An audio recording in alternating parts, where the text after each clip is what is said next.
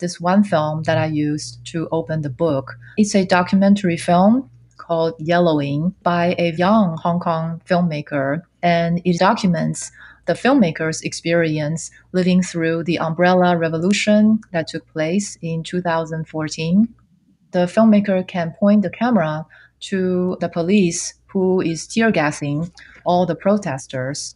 But if you watch the film, then you will kind of realize that, well, that is really kind of like the tip of the iceberg of this larger systematic violence of contemporary neoliberal colonialism in this special zone of exception, Hong Kong.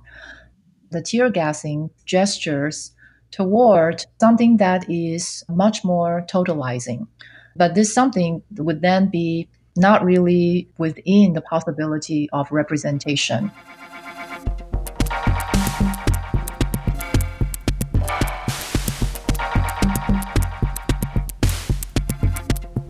My name is Aaron Huang. I am an assistant professor in Princeton University. I have a joint appointment in East Asian Studies and Comparative Literature. I am the author of Urban Horror, Neoliberal Post-Socialism and the Limits of Visibility.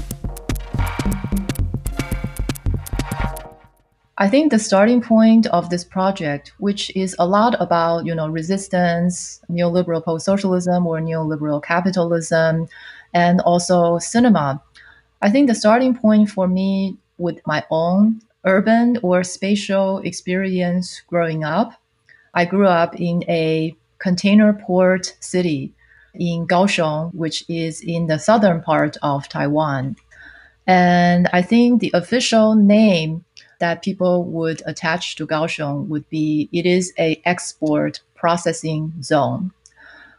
When I was much younger, it was extremely difficult for me to articulate exactly what kind of city shaped my life. It's extremely difficult to articulate what kind of a city Kaohsiung is. And that really kind of got me started thinking about my current interest in factory towns, special economic zones, export processing zones, and basically all kinds of zoning technologies that is becoming more and more developed in our contemporary world.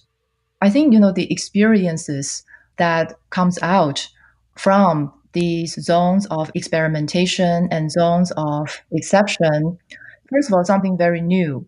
And it is really not something that we have a lot of studies on.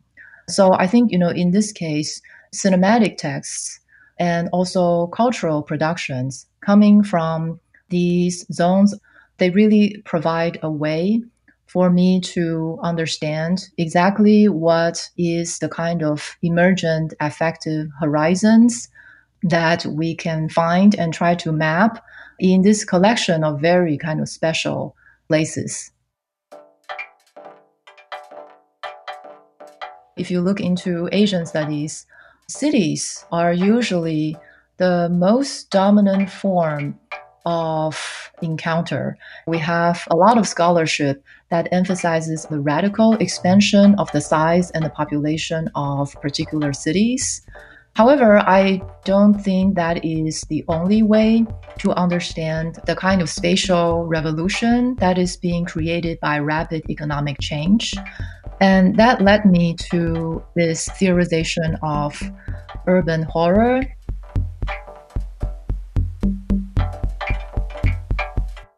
In the introduction of my book, I immediately made the distinction between horror as this kind of commodified, sensationalized emotion or feeling. Think about it. When you go to see like a vampire film or like a serial killer film, I am constantly kind of wondering, is that really horrifying? Or it is just an aesthetic convention that is called horror. So that's what I meant by horror as a commodified sensation. So rather than, pursuing that, I am much more interested in how horror might be able to provoke or incite or even rehearse these sentiments of resistance, these feelings that we probably don't even know that we have yet. So I define horror as this gap or difference between the external reality that we perceive and also our internal frame of comprehension. In other words, whenever something that just kind of radically exceeds our existing frame of comprehension happens, then the feeling or the sentiment of horror arises. This kind of definition doesn't come from my own imagination. I think part of my book is trying to kind of explore what is the theoretical origin of this kind of understanding of horror, a kind of horizon of different kinds of sentiments that emerge and collectively, they rehearse a different imagination or a different possibility for the future, leading to possible future revolutions.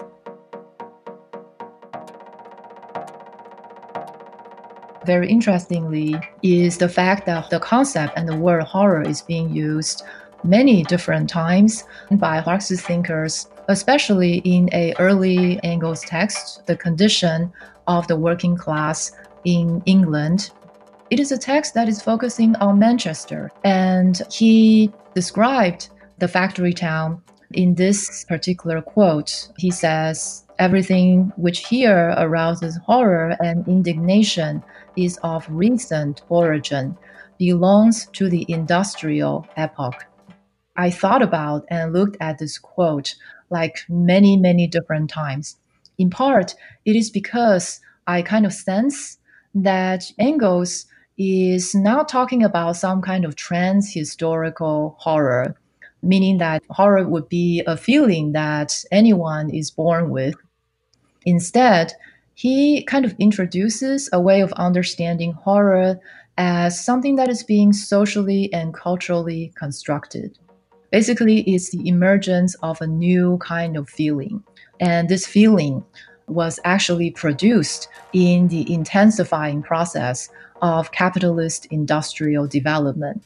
And I kind of want to think about the emergence of urban horror that we have in the post-Cold War era as something that connects to this earlier moment when Engels was trying to understand the emergence of this kind of industrial horror, right? So even our feelings can become industrialized.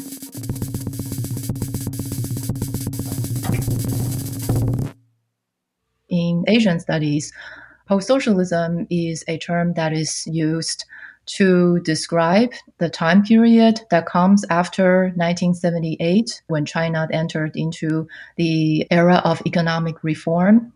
However, for me, I think post-socialism doesn't really explain anything. It is being used as like a description.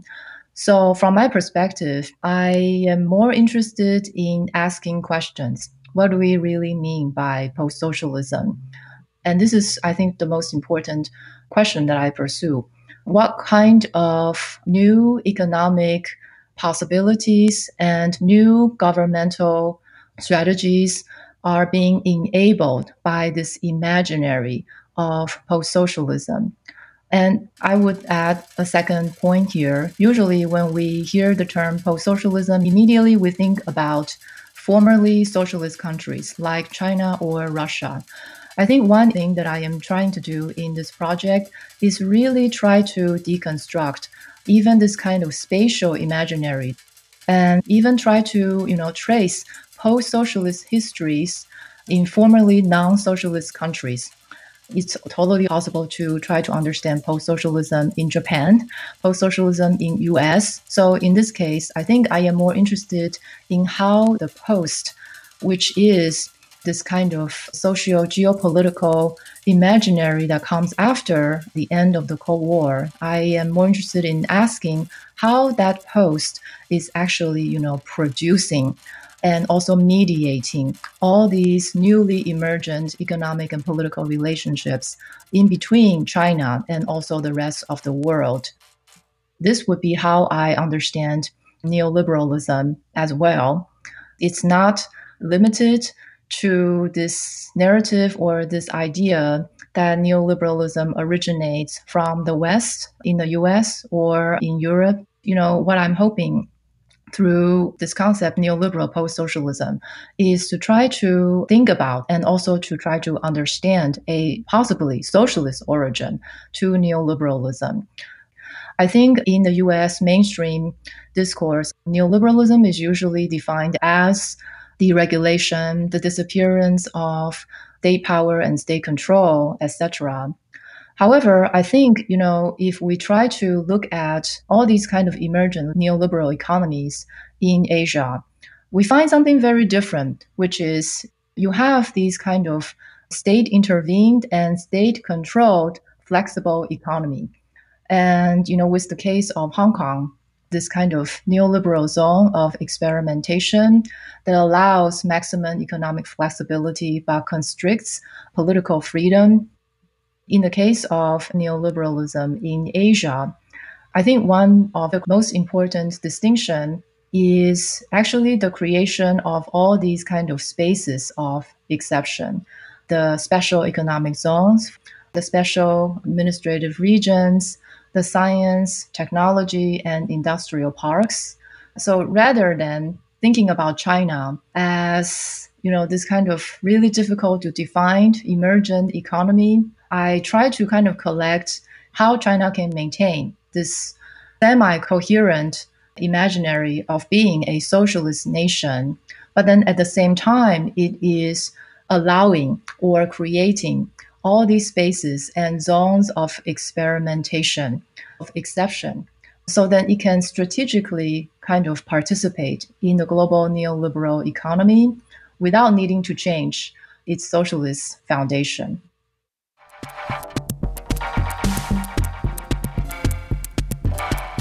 Erin Huang's book, Urban Horror, Neoliberal Post-Socialism and the Limits of Visibility, is out now from Duke University Press. thinkbelt.org/interstitial has a transcript, recommendations for further reading, and more episodes. Interstitial is also available wherever you get podcasts. If you listen on Apple Podcasts, please rate and review the show. It helps somehow. Sound design is by Sam Clapp.